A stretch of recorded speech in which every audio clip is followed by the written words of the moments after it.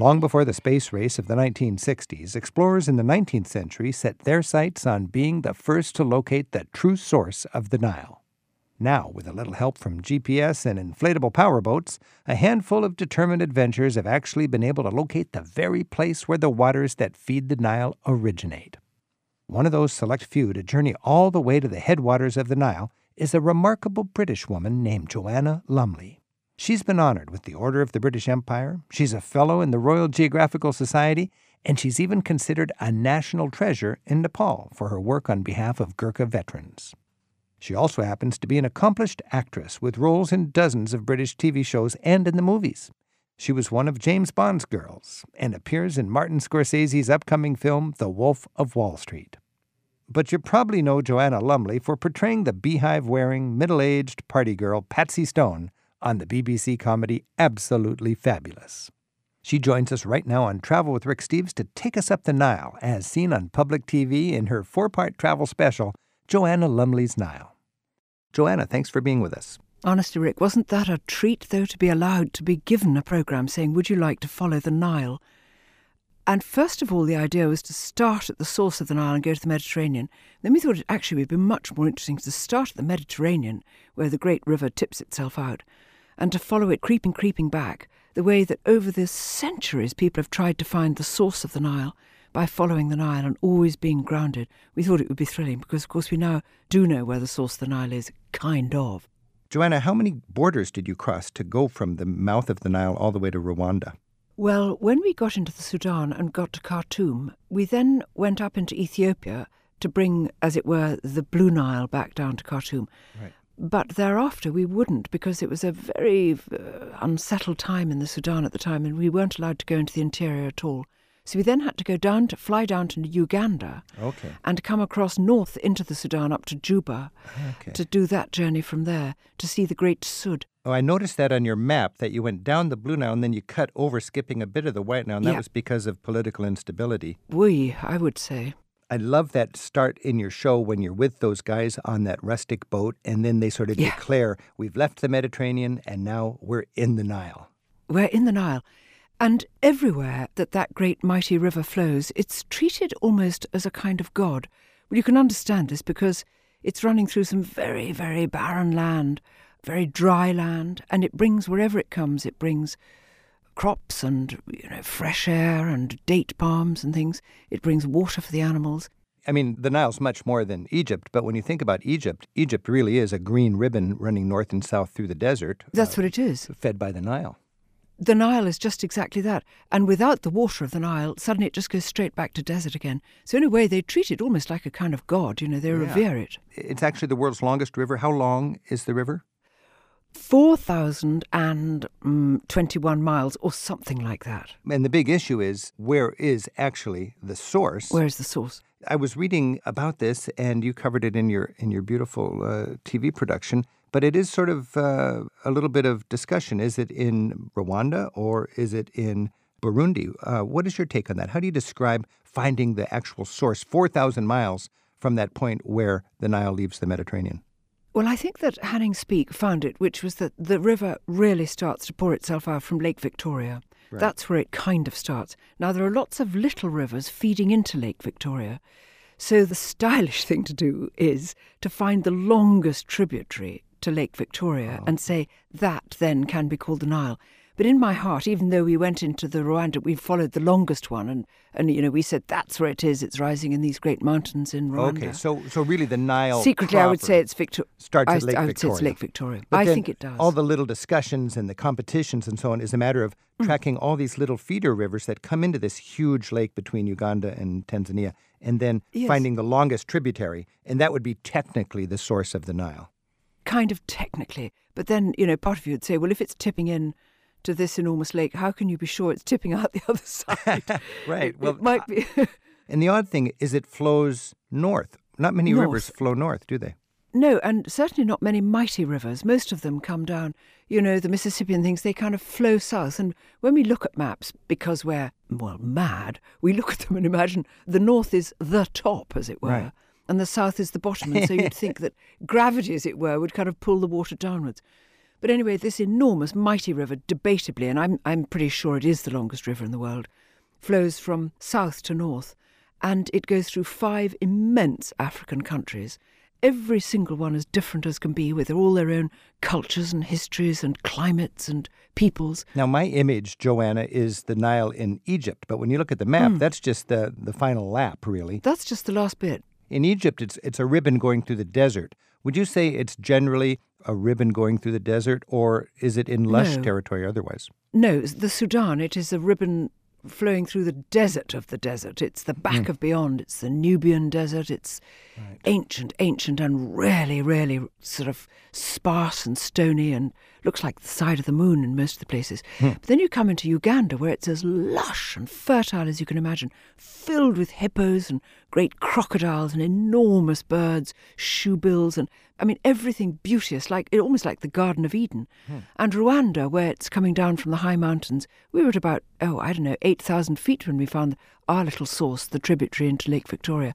It comes from the most complex series of climates, but the ones we think of, really, is the mighty Nile travelling through deserts, really the deserts of Sudan and Egypt. Joanna, the Nile has 2 branches, and they come together at Khartoum, the capital of the Sudan. Tell us what the difference between the White Nile is and the Blue Nile. The Blue Nile rises in Ethiopia. It comes through very, very steep gorges. It's virtually unnavigable. People have tried, many people have died in the attempt. It's a very, very rushing and steep and rocky river, hurtling. It brings the strength into the Nile. The White Nile, so called, which is the lower part of the Nile, before they join together the blue and the white and then become the Nile. The White Nile rises sort of in Lake Victoria, debatably in the hills around there. But then it makes its tranquil, placid way down a few cataracts and waterfalls, but largely moving as a broad and uncomplicated navigable river, whereas the Blue Nile comes chopping down, bringing the flood waters to Egypt and the Sudan every year when the great snows melt and the rivers fill with water and come rushing down. They're chalk and cheese, really, those 2 rivers. Chalk and cheese, white and blue. Joanna, I was impressed as you were on this ferry in what seemed like the middle of nowhere, and somebody recognized you from your role as a Bond girl on Her Majesty's Secret Service. I was wondering, you traveled 4,000 miles on the Nile, and you've got a Bond girl history with your TV and movie career. Just pretend you're going to write a James Bond bit. Where on the Nile would you write a little James Bond bit?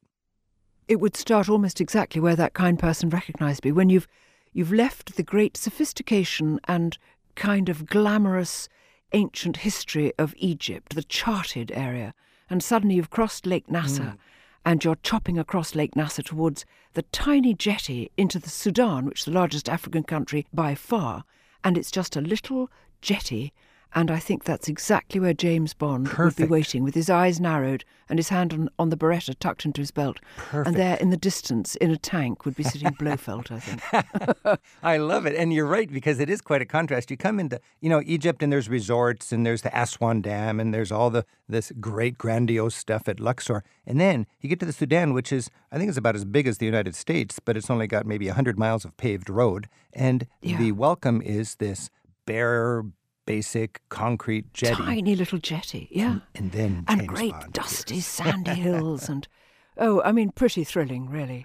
Okay, now let's just kind of go through the itinerary. You start in Egypt, and you started in Alexandria. What was your take on Alexandria, the great Egyptian Mediterranean port? Special. I'd been to Cairo before, but I'd never been to Alexandria. So it was a great, great thrill to come to a place so full of history. So many of the grandest names in history have been there, have lived there, belonged there. It reads like a sort of list of half God, half man, And it has this wonderful sort of early 20th century history, too, with Art Deco buildings and the intrigue between the wars. Amazing to think like 4 million people live in Alexandria now. I know, it's extraordinary, isn't it?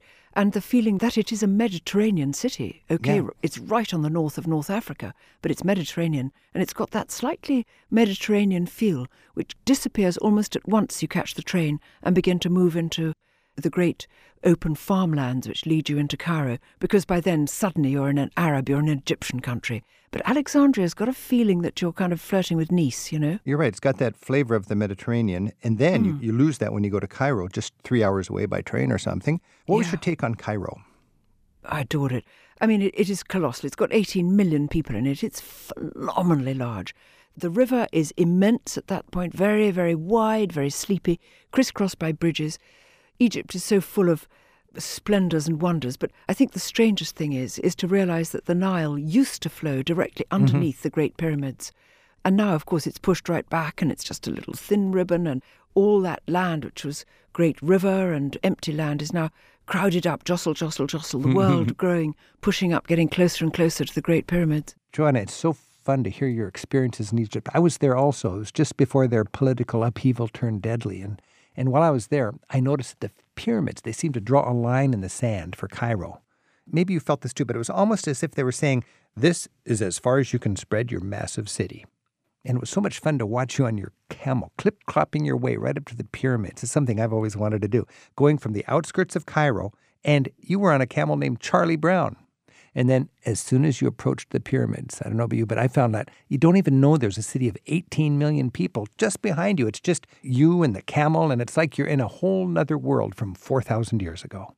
Well, it's the most strange feeling. I think what it is I think they've kind of made, I don't think national park's the right word, but I think they've sort of stopped it and said this is as far as we go. Added to which, the land they've built on was land that used to be flooded every year by the Nile when the great rains came and the snows melted. Joanna, you seem to have a nice relationship with your camel, Charlie Brown, right? Charlie Brown is the most beautiful creature. I spoke very low and I spoke in a very deep voice. Animals they don't like shrill noises. And I spoke very softly to Charlie and I told him how handsome he was.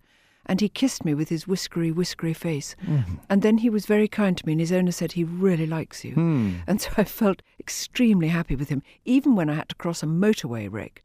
And I thought, sail before steam, I hope they'll stop. And indeed the cars all quietly came to a halt as we went on the great ships of the desert crossing across these motorways. You mentioned they fold up like a Leatherman. And I just think that is the greatest description. I mean, most of us know what a Leatherman is, that multifaceted tool we can stick in our tool belt or in our pocket. And then you showed it, and the camel collapses. Describe how that works. Just beautiful. They sort of fold up. They go down at the front first, and their great, beautiful knees buckle up under them. Then the back legs snap up, and suddenly they're, after a huge jolt, and at one point you're 45 degrees to the ground if you're sitting on the saddle, and then suddenly you're back to normal again, and you just swing your leg over and can slip down. Now, you took the night train from Cairo down to Luxor, and then you got on the boat and sailed to, and I love the approach you had to Aswan, and then from there, Abu Simbel. Can you talk a little bit about that stretch of the Nile?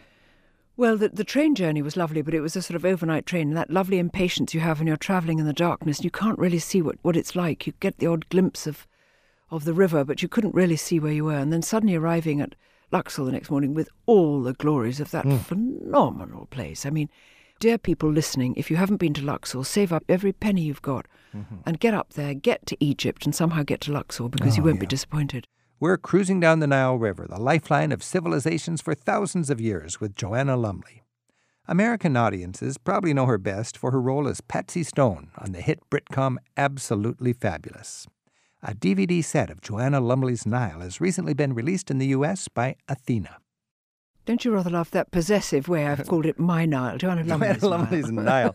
Well, you are such an elegant person, and at the same time, from watching your video, it just seemed like you were a beautiful traveler as well. And there's that very interesting mix. You're surrounded by people sleeping on the deck, literally, and you're sitting there being very thoughtful and poetic and composed.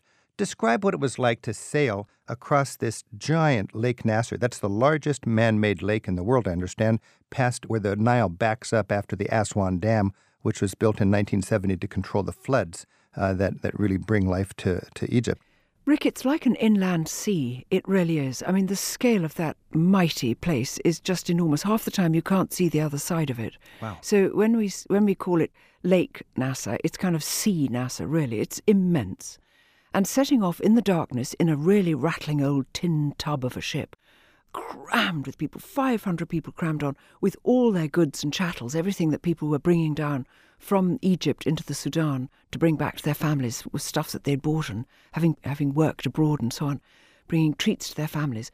And it was stiflingly hot downstairs where you ate the favourite food there, which is called foul, F-O-U-L, which is beans.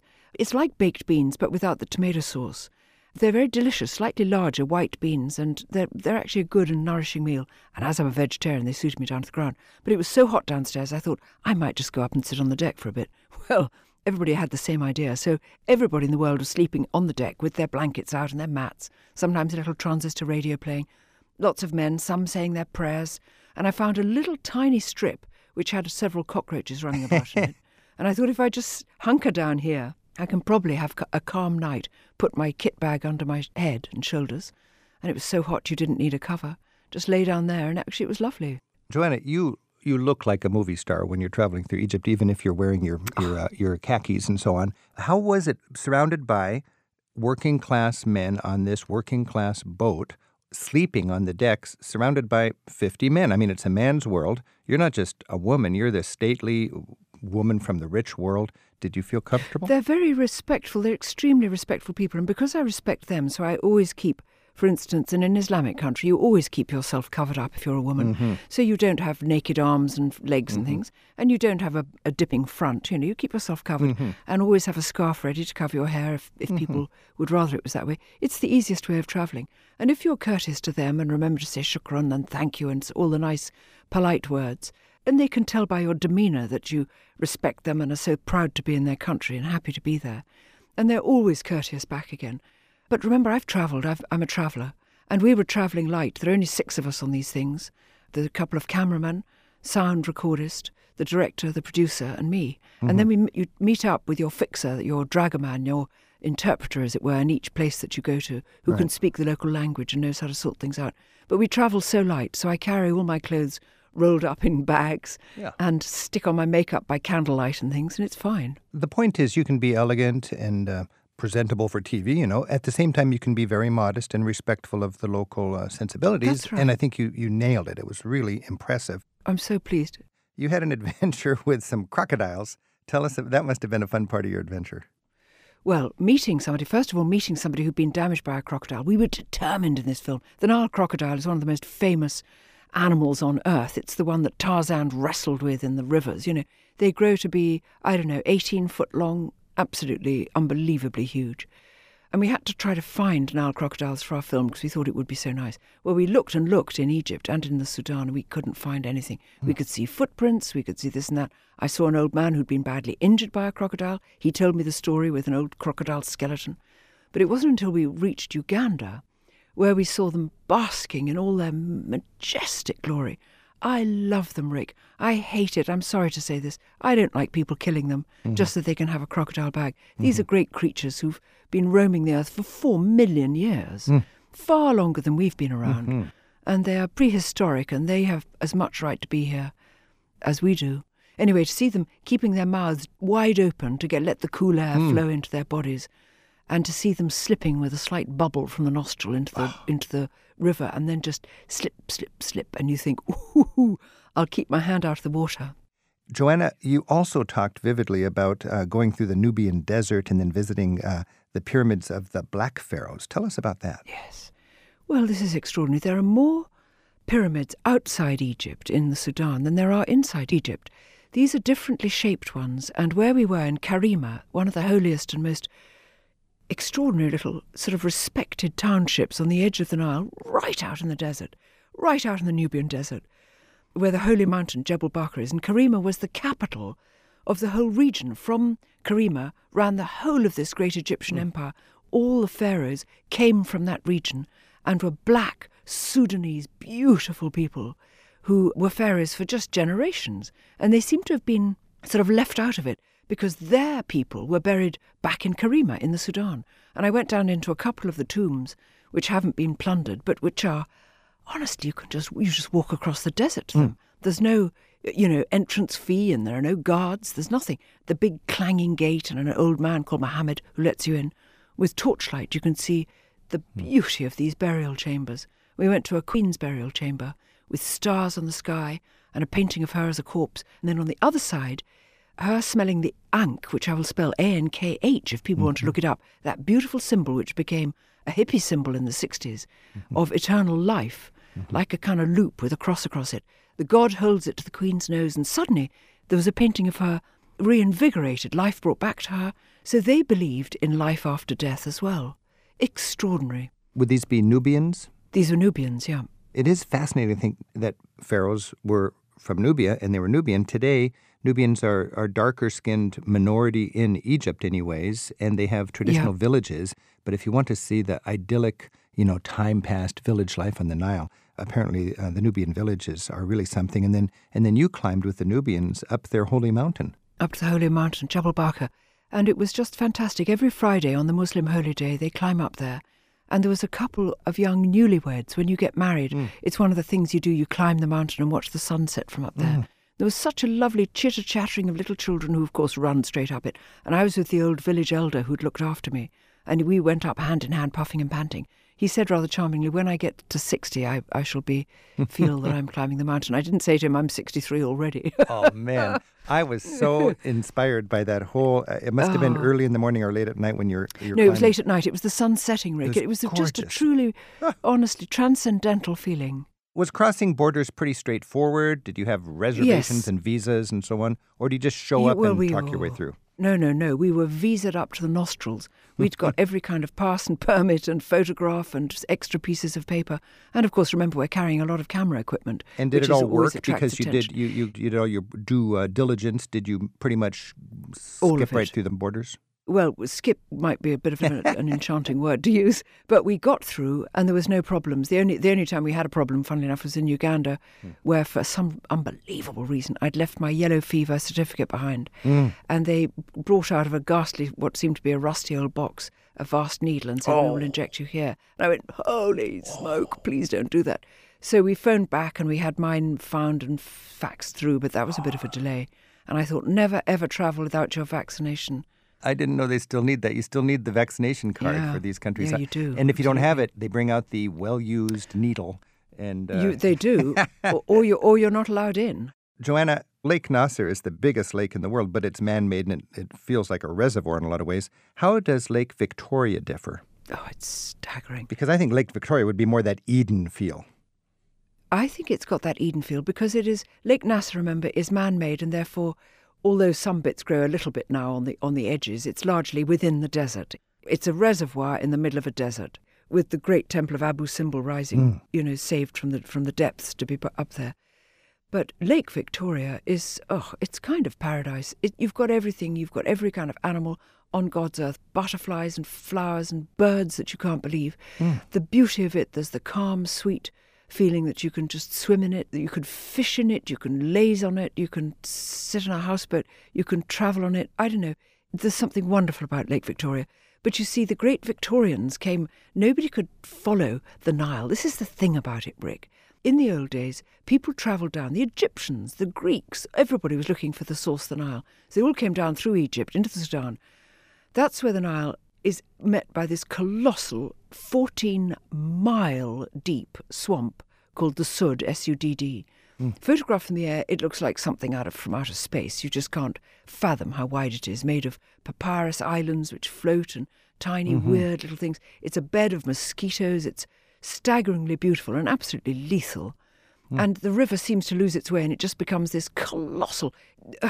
on a scale that you can't believe. I understand a lot of the actual bulk of the Nile or the flow of the Nile actually evaporates there sometimes. Because it's so spread out. And dissipates itself there. Right. But then somehow, having flowed north from the Sudan into that, from southern Sudan into that, in northern Sudan, somehow it collects itself. And at the end, it combs its hair sideways, puts on its jacket again, comes out and says, I'm the Nile. The mighty Nile. You know, Joanna, there's a lot of concern about the safety of women or how women are welcomed in Muslim countries that you traveled through here. What was your take, being a woman in these countries? What was the vibe? How was your reception? Immensely respectful. I mean, depending on how religious people are, you'll find people in cities are friendly and shake hands. Sometimes the more religious Muslims it's discourteous to touch a woman's hand. Women can greet each other. So I had lots of hugs from grannies and young girls and young women and things like that. But if you learn these things and always look around and always err on the side of modesty, behave properly, don't be bold, don't be cheeky, don't be sort of lippy, don't behave in a Western way because that's not how it is out there. So leave your shorts behind and your sleeveless blouses. Leave them behind. Joanna, the culmination of this long trip, 4,000 miles from the Mediterranean, was actually getting to whatever you determined the source of the Nile was, the longest tributary coming into Lake Victoria before the mighty Nile heads out of Lake Victoria. Tell us just that last little triumph. What was it like to find what you considered the source of the Nile? Well, it was extraordinary. The three men who determined that this was the longest source of the Nile are called, their nickname is the Three Macs, because they're three New Zealanders who all have Scottish names, Macleay, McKellum, Mackenzie, whatever it is. Mm-hmm. They were absolutely fantastic, and they had sorted out and sourced it and done it. And so Cam Macleay decided to lead us inland and upriver, up to the final bit. I think we thought this will be a little bit of a stroll in the park. I think we thought it might be a path by a sweet mountain stream, and we'd film it in 5 minutes and sit down and have a picnic. Well, it turned out to be a fight through the most hellish primeval jungle you've ever come across. You had hip boots on, didn't you? Toppling trees. We couldn't climb half the trees that had tumbled down. We were in swamp and mud up to our knees, sucking the boots off. We were walking through soldier ants, which we couldn't film because the cameraman dropped the camera screaming with us as we were swarmed over by biting soldier ants. I tore off my jacket and just flung it into the undergrowth. It was crawling with ants. They crept up in my hair. Boot-sucking mud. Bitten. Oh, boot-sucking mud. But then at the end, and having taken a couple of false turns, so we were virtually on our knees, suddenly, in a little glade, in a little grove, there was a little sweet homemade sign tapped in, rather like something in Winnie the Pooh, which just said, "This is the longest source of the Nile." And there it was, a tiny, tiny trickle coming out of the ground we were at about 8,000 feet. This little tiny bit of river, I mean, if you'd poured it out of a teacup, it would have been more than what was coming out of the ground there, Rick. Oh. But the thrill of standing there at the source of and having been at exactly the other end as it tipped itself into the Mediterranean. Oh, yeah. And having traveled all the way from Rosetta, the town where the Nile hits the Mediterranean, you did the whole thing. And you captured it on film, and you're sharing it with us. Joanna Lumley, your new DVD, or your DVD of your experience, is now available in the United States. It's Joanna Lumley's Nile. Thank you very much for sharing this beautiful adventure. Thank you so much, Rick. And as Patsy would say, cheers, sweetie. Thanks a lot. Good. Each year, Rick Steves tour guides take free-spirited travelers on escorted tours all over Europe, one small group at a time. This year, you can choose from 36 exciting itineraries covering the best of Europe, from Ireland to Istanbul, Paris to St. Petersburg, and practically everywhere in between. For a free catalogue and Rick's Tour Experience DVD, visit the tour pages at ricksteves.com.